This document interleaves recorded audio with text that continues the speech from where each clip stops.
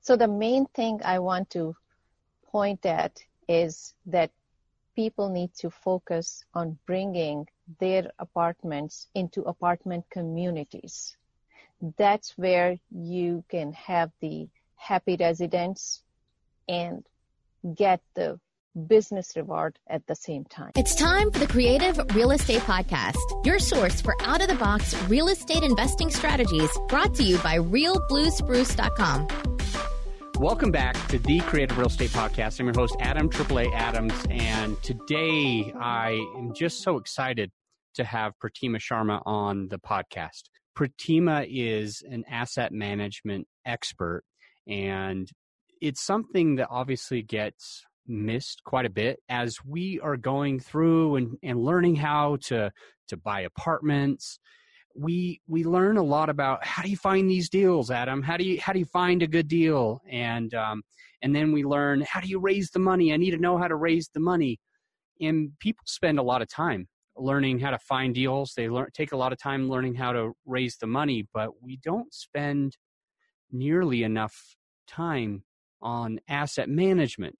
And so asset management is something that really seems to go off by the wayside. And then new apartment syndicators jump in, they close the deal, they raise the money, and then it falls apart and they lose a ton of money from their passive investors because they weren't prepared. They weren't ready. They didn't do what we're talking about today and what Pratima Sharma has been able to perfect. So a little bit about Pratima before we jump into the podcast. She is a real estate professional with multifamily leadership experience in buying, in asset management, in refinancing, and selling, and actually closing and going full circle on these properties. Real estate transactions for her amount to a little over $80 million with about $6 million in cash payouts. She's a financing expert with nationwide lenders, Fannie Mae, Freddie Mac, as well as local banks. She strives to produce quality work, and she does such a great job at it, processing great communication skills, knowing exactly how to deal with difficult people and situations confidently, and communicating technologies and tools that she can use within what she's doing. So I learned a lot when Pratima and I recorded this. So I'm actually sharing a little bit of this info after the fact, and then we're splicing it in to put it in the beginning because it was so remarkable. This episode is extremely remarkable, and it's the type of episode that can benefit all of us in our businesses. So it's something that I'll definitely listen to more than one times. Pratima's vision, her vision with 7 C's Holding. Now that's the name of her company, 7 C's Holdings, is to lead properties and enjoy them as an investor. So for that reason, she's built a very strong, diverse team where it's not just her with asset management skills. Her team consists of members including brokers, lenders, banks, talented attorneys, and of course, an experienced property management company, and a supportive long-term key principal and passive investor list. A list of people that can join her on these deals. Key principals, these are people that actually sign on the loan. They have high net worth, and they sign on the loan and they get a small piece of the GP, but they don't have to do a lot of work. So she's built a list of these key principals that can sign on these loans where they get value by having a really good property manager or asset manager. And she's got these passive investors, raised tons and tons of money from passive investors to go forth into what she's doing. Pratima, what are some of the key tasks that an asset manager needs to do? Well, we are very hands-on on asset management. And asset management means that's the key to the asset performance, right? One needs to be hands-on with asset management, and from acquisition to disposition, need to be involved at all facets and in all phases of multifamily life cycle and ecosystem, right? So asset management is not just looking over your management staff, but ensure that all the strategic systems are in place. Strategize leasing. You want to make sure that all the accounting systems are in place. In today's world, we use Rent Manager or ResMan. That is one area of asset management. Then I don't mean to interrupt you, and I do want to hear the other parts.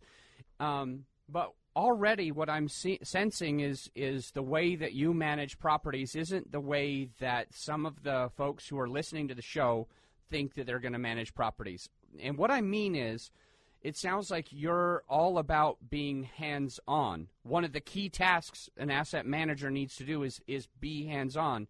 And other people are thinking to themselves, I thought this was supposed to be passive income. So I just wanted to point that out, that maybe that's one of the key things that differentiates you from the normal, everyday syndicator out there that are not hitting their targets. What other keys did you have for an asset manager? So not only just the asset, you want to make sure that the residents are satisfied, that your residential communities are thriving, right? That is what makes the difference. This results in excellent property value. You know, your well-managed properties with optimum rents and happy residents. And happy residents. Okay.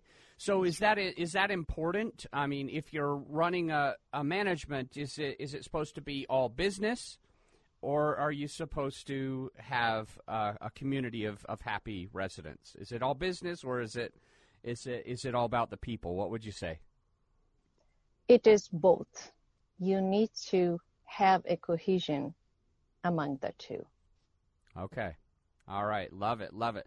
So one thing that I wanted to ask you is just kind of give me an example of how your assets have performed. What would you say? You've been managing properties for quite a while, so how have yours performed? I'll put you right on the hot seat right here, right now. Sure, Adam. So we have met or beat our projections so far. Let me give you an example. You know, we took over our very first property to a full circle, from acquisition to refinance, and then we sold it. It was a 55-door property. We brought on a full-time manager as opposed to a part-time manager in order to. That's interesting with the 55 unit. Right. That was the need in that submarket, and the type of distress asset it was. It was very much needed. And then we provided much needed upgrades to our residents. For example, in that submarket, getting a microwave in your unit was a big plus. LED lights to reduce the electricity cost, surveillance cameras, pergola and grills to provide that amenity to that set of residents made a big difference. What kind of grill? What was that? A pergola. Pergola grill. Right. Okay. I'll have to look that up.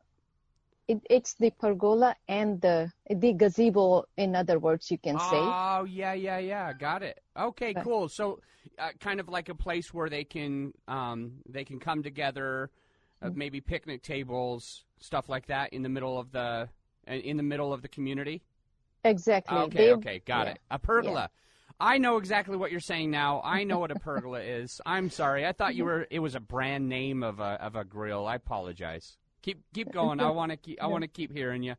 No problem. So with all these changes, the occupancy increased from 82% to 98%. And throughout the 5 years, we kept the occupancy in 97 to 100% range. In fact, there were some residents there who were living for 22 years. They just love that community, and they continue to stay with us. So we knew how to make those residents happier and continue to reside in the community after we took over. They were very, very happy and referred more of their friends to then, take over 82% to 98%. And once we sold it after refinancing, the full circle gave us 560% return in 5 years. So that's if you put in $100,000, you basically made $105 or something like this. $110,000, $110,000 every year. Exactly. Each and every year. Each and every year. Well, that's good. That's good. If I was going to get something like that, I would invest in it for sure. So that's you. I remember you said that this is your golden goose. This is like the ultimate like holy grail that we want to strive for. And of course, the market conditions are one thing that can help you, the listener, to be able to be more effective in your projections. And what I mean by that is that there's a lot of people right now today that are going into areas that they're basically chasing a return. Okay, so they're going and buying this thing, and they say, I really need to have a 7 cap or an 8 cap or a 10 or 12 cap. They're focused on this cap rate more than they're focused on anything else, and they're going into markets that don't have excellent market fundamentals. And I always say this story. If you pick the right market and the right team and the right property, then you are in an airplane that has a tailwind. It's pushing and propelling you to go further, faster. So if the airplane is putting out 500 miles per hour effort, if you're in the right market, it's like you're getting that extra 200 miles per hour. So you're really traveling at 700 miles per hour. But if you go into a market that doesn't have these same fundamentals, which some other people are going into right now. So if you're thinking about passively investing, I want you to be cautious of thinking, does this market actually have the correct fundamentals for me to be looking at? Or is the operator going to be trying to travel at 500 miles per hour but actually has a headwind of 200 miles per hour, and they're only moving at 300 miles per hour? So it's very, very interesting. And I know this was in DFW? Yes, that is correct. DFW has been crushing it, crushing it. So not only was she doing everything right, but she was doing everything right in the right market at the right time. So timing's super, super important. And you've sold 2 different properties. Is that accurate? That is correct. So the other property that you sold in 2018, how did that one perform? That one we did purchase and sold within 2 years, no refinance. It was short time, and the total returns were 200%. Okay, so if I put in $100,000, 2 years later I would have had $300,000. Correct. Oh my gosh. All right, so what we need to do now is we need to figure out if you've ever had a challenge. Did you ever, like in asset management, did you ever have a challenge that you had to face within your asset management role? Yes, there are challenges every day. You look at these returns, and it's not always this glorious story. We reach to that glory after crossing through multiple challenges. And let me a great example from day one, before we acquired a property. In this case, we saved several $100,000 in penalty during closing of one of our properties. So imagine this, 8 days left for closing. On a Friday afternoon, 3 p.m., get a call from our lender saying that they have discovered that Texas Department of Transportation has a easement work. In other words, eminent domain. And we struggled to learn that word, eminent domain. What does that mean?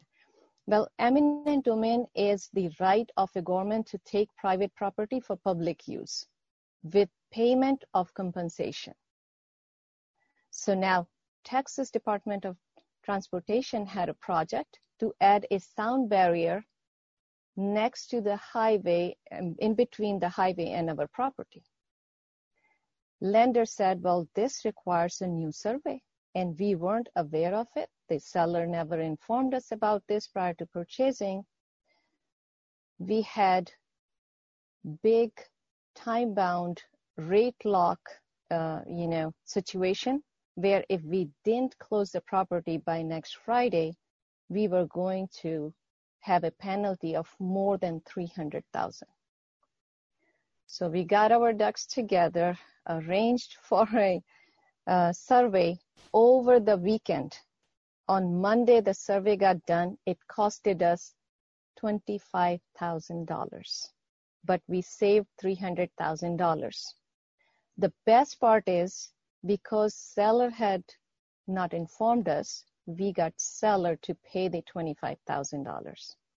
So the team calls it a 911 response over the weekend, and we still closed on time and saved our team or ourselves those more than $300,000 in penalty. I want to hear more stories, and I know the listeners wants to hear the problems that have happened. I mean, especially to you who've been able to overcome them, so they can kind of start to go to that next spot. So I'd love to keep going with just any issues that you've had with your own assets that you've overcome, and or maybe just thinking about some issues that other people had as you took over the property and corrected them within your own apartment communities. Yes, absolutely. We have tons of stories to share. I'll share this one with you. We purchased 2 years ago a LURA property. LURA stands for Land Use Restrictive Agreement. So these are low-income families, and this was a distressed property totally. So we put in $2 million in upgrades, and not only the upgrades to the property, we put in the work to build a better community. And what I mean by that is that we revitalized a student center. We paired up with YMCA to provide after school and summer school program. When we took over, they had a student center that was just a big distressed room, had dim lights, had chalkboard, had broken furniture, dirty kitchen, dingy bathroom, on and on, right? We upgraded that student center over the weekend. We put in new flooring, LED lights with fans, white board, new furniture, and ample shelving for their books. We remodeled the bathroom and the kitchen. And for the kids, we added a TV, a computer to help with their homework, as well as a printer. When the kids came on Monday afternoon from the school, they were totally shocked, and some of them cried with joy. In the end, we got more than 40 handwritten notes from these kids, and that was our reward. Wow, that's really cool. I like that. I love that story. So LURA, it means Land Use Restriction Agreement. Restrictive agreement, yes. Restrictive agreement, and this is something that's big in Texas. I've never purchased a LURA property before, but I hear about them a lot. In general, they are lower income, and so you agree when you're buying a LURA, a land use restrictive agreement property, you agree that you can't raise the rents above some certain number. Is that correct? That is correct. And so that's important for the listener to understand what this could be, because sometimes as we go and buy a property that in the middle of a downtown city like DFW, Denver, whatever, we can say, well, the normal rents in this area are $1,100 or $1,600 or whatever. And this LURA or some other type of rent ceiling is going to block it at $800 or $1,200. And so as we're creating our projections of a property that has one of these restrictions, rent restrictions, we are unable to obtain certain thresholds that we would feel would be obvious within the city. But if we didn't notice that you can't raise the rents above a certain number, this is something where you could start really losing money. So as you go and purchase your next property, this is to anybody listening right now, as you go and purchase your next property, one of the few things that you want to add to your due diligence checklist is going to be understanding if they have things like this in place. Is that right, Pratima? Do you think if someone missed that there was a LURA on a property, do you think they might be able to miss some income there? Absolutely. But you need to do that due diligence upfront. And LURA properties, we have had 2 LURA properties. We made the known decision. So as you're saying, LURA is quite famous in DFW. There is LURA also in Denver that one of our LURA consultants actually lives in Denver. She guides us from there. So we make sure that we have support from the consultants on what we need, and that the LURA rents are not going to impact us from raising the rents after we put in our upgrades. So far, what we have seen is that LURA rents are above the market rents. So your LURA rents are here, your market rents are here, and your property rents are here. So you upgrade your units, you meet the market, you do not touch the ceiling of LURA rent. If that is the case, then it is a win-win situation.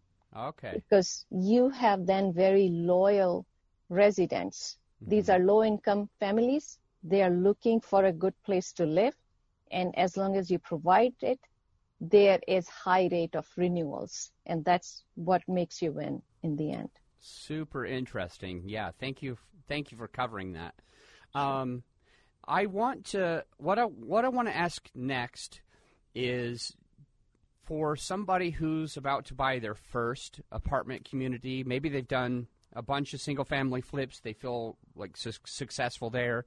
They might have a couple of rentals, and they're ready for the challenge. They're ready to go purchase one of these larger properties. What are the things that they would have to do with their property management?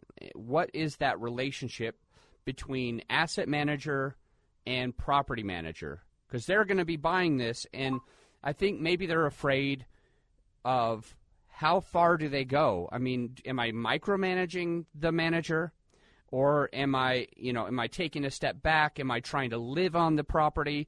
What does it look like, the relationship between asset manager, that's you, and your property manager, whoever you've hired to oversee the property day in and day out?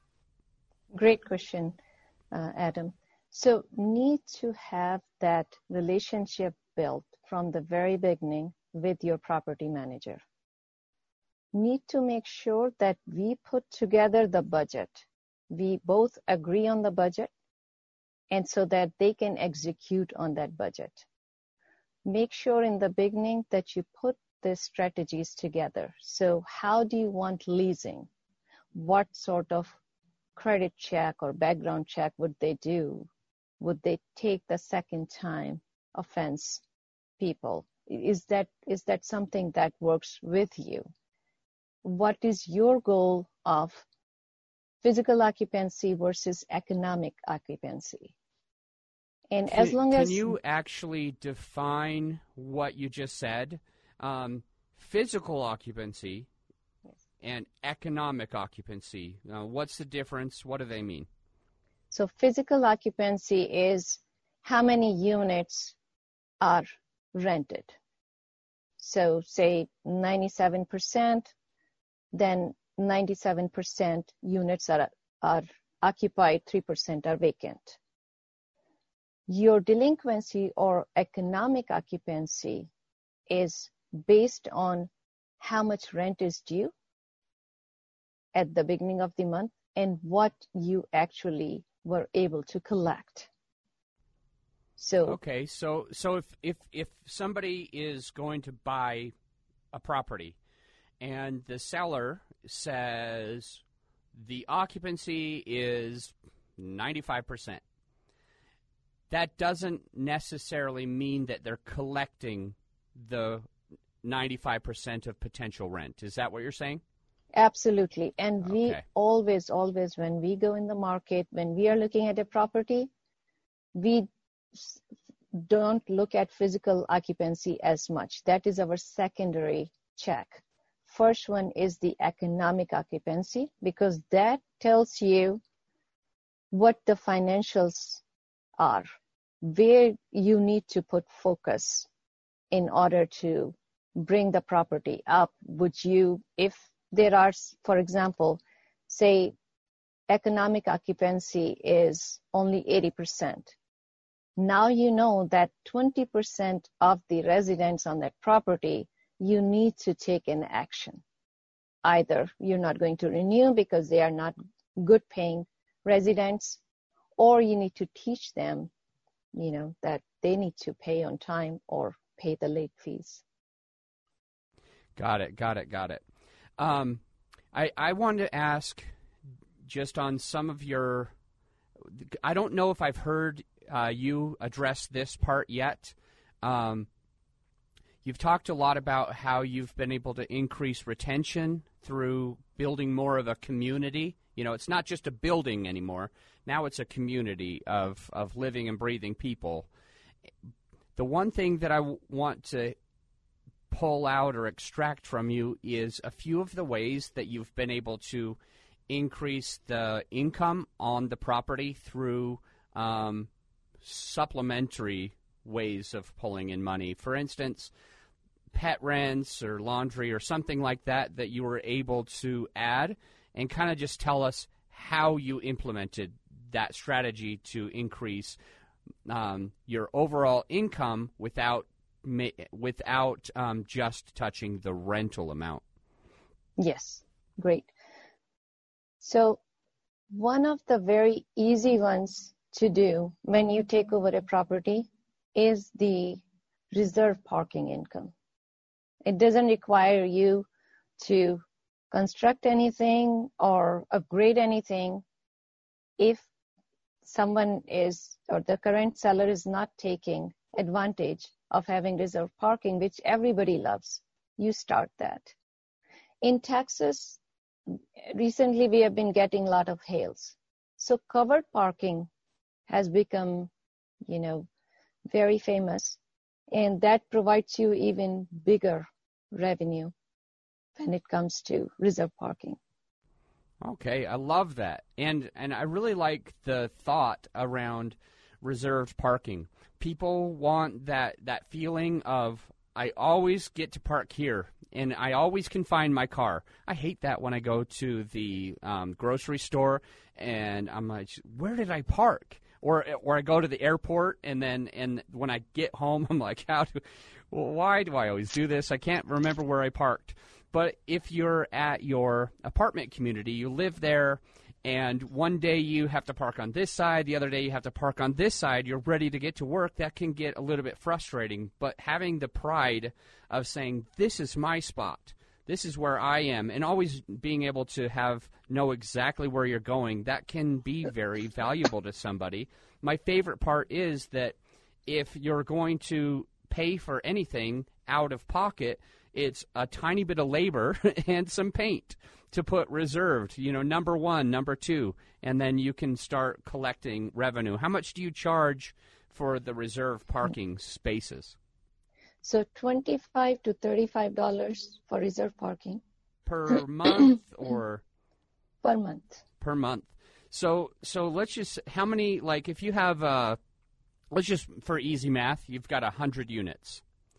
And if you're going to do reserved parking for a 100-unit apartment community, how many reserved spaces might you be adding to the community? So about 35 to 40%.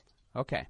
So let's just say you do 40 of them, and you do them all for $30 a month. I'm just going to pull out my calculator to understand a little bit of the math and share it with the listener. So 40% times the $35 is $1,400 times the whole year is $16,000 more dollars, and all you had to do is paint a number. And divide that by, what's the cap rate in the areas right now? Is it like a 6 cap or? It's 5.5%. 5.5.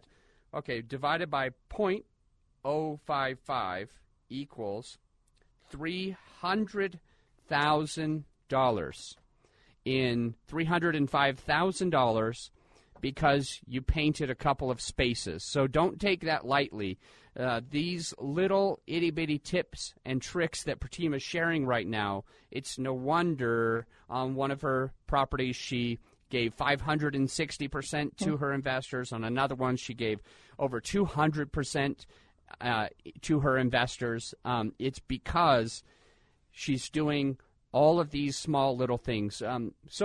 Like you said, that was a simple one, and sometimes you can do covered parking as well because of the hail, or they just might not want snow or rain on their car. They just washed it. It's always with me, like, I don't know how to tell you when it's going to snow or when it's going to rain, but I guarantee it will snow or rain the day after I wash my car. So it gets frustrating when you've washed your car to think, I'm just going to have to do this again tomorrow because for some reason it always happens. I would pay a good amount of money to know that if I was at an apartment community, to know that I could just park under there and skip the rain and wash the car less, and also skip the hail, because those hail claims are fun ones. Any others that you want to touch on before we hop off today's call? So unit upgrades is another one. A simple thing like adding a microwave. And some of these B-, C-class type properties, those residents, it's a big thing for them to have a microwave at the property.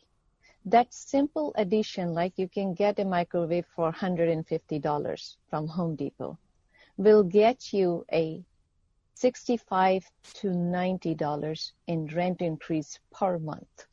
It's a very simple thing. Your in-house maintenance can do it. You do not need to get a contractor to come help you with that. Wow.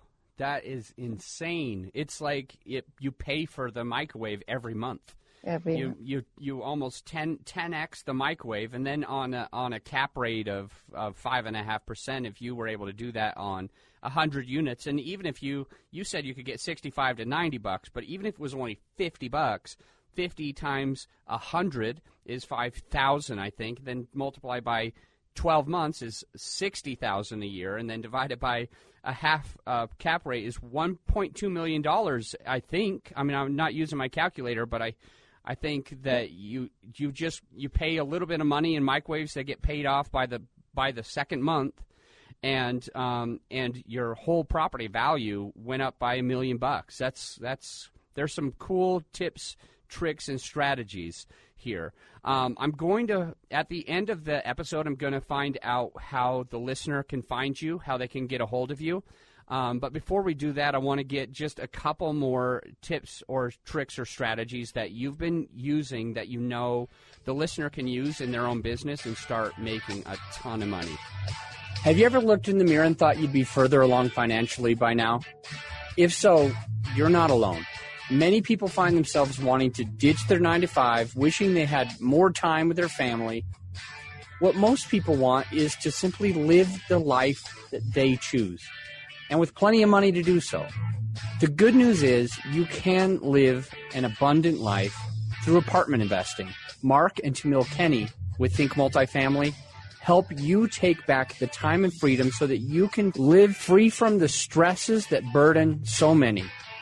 Through multifamily investing, they teach you how to set your family up for a lifetime of true success and fulfillment.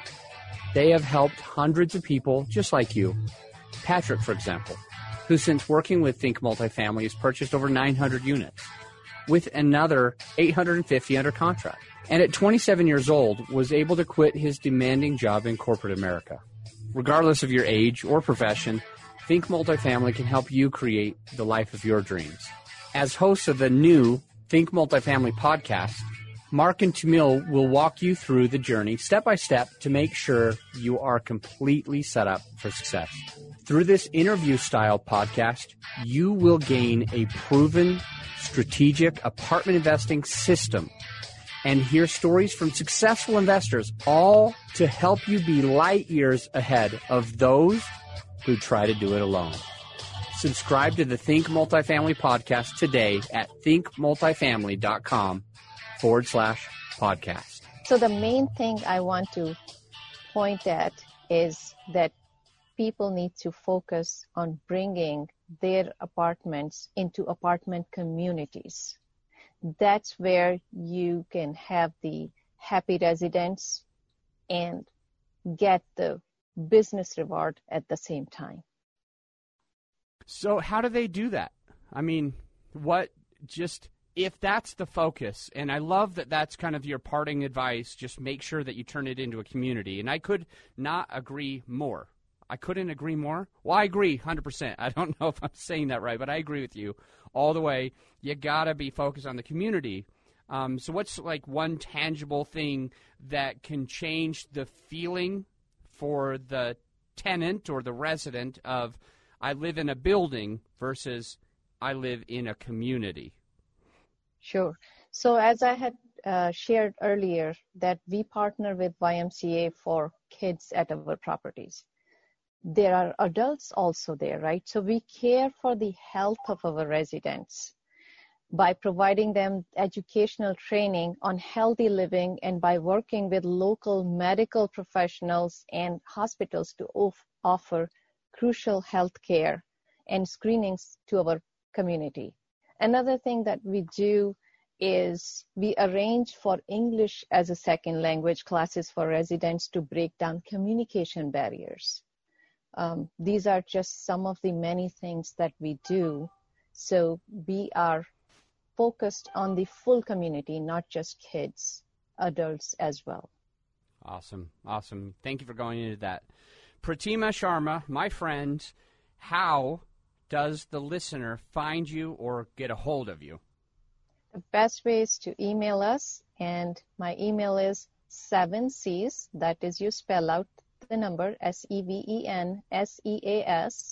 at 7Cs HLD, short for holdings, @.com. So 7Cs at 7CsHLD.com. Awesome. And if you're listening right now and you missed any part of that or you were not sure if you had it, don't worry. It's right in the show notes. Scroll down right now, and her email is going to be there. You can reach out to Pratima right away. Pratima, it was amazing to have you on the show and covering something we don't always get to cover. And this is like the secret sauce of being successful in larger multifamily. I mean, all of these tips, tricks, and strategies I'm going to implement better in my business just from speaking with you today. So I'm grateful. Thank you so much. I'm going to let you go, but until next time, my friend, think outside the box. Thanks for listening to the Creative Real Estate Podcast. If you got value out of today's episode, we'd really appreciate it if you take the time to leave us a 5-star rating on iTunes. Until next time, think outside. If you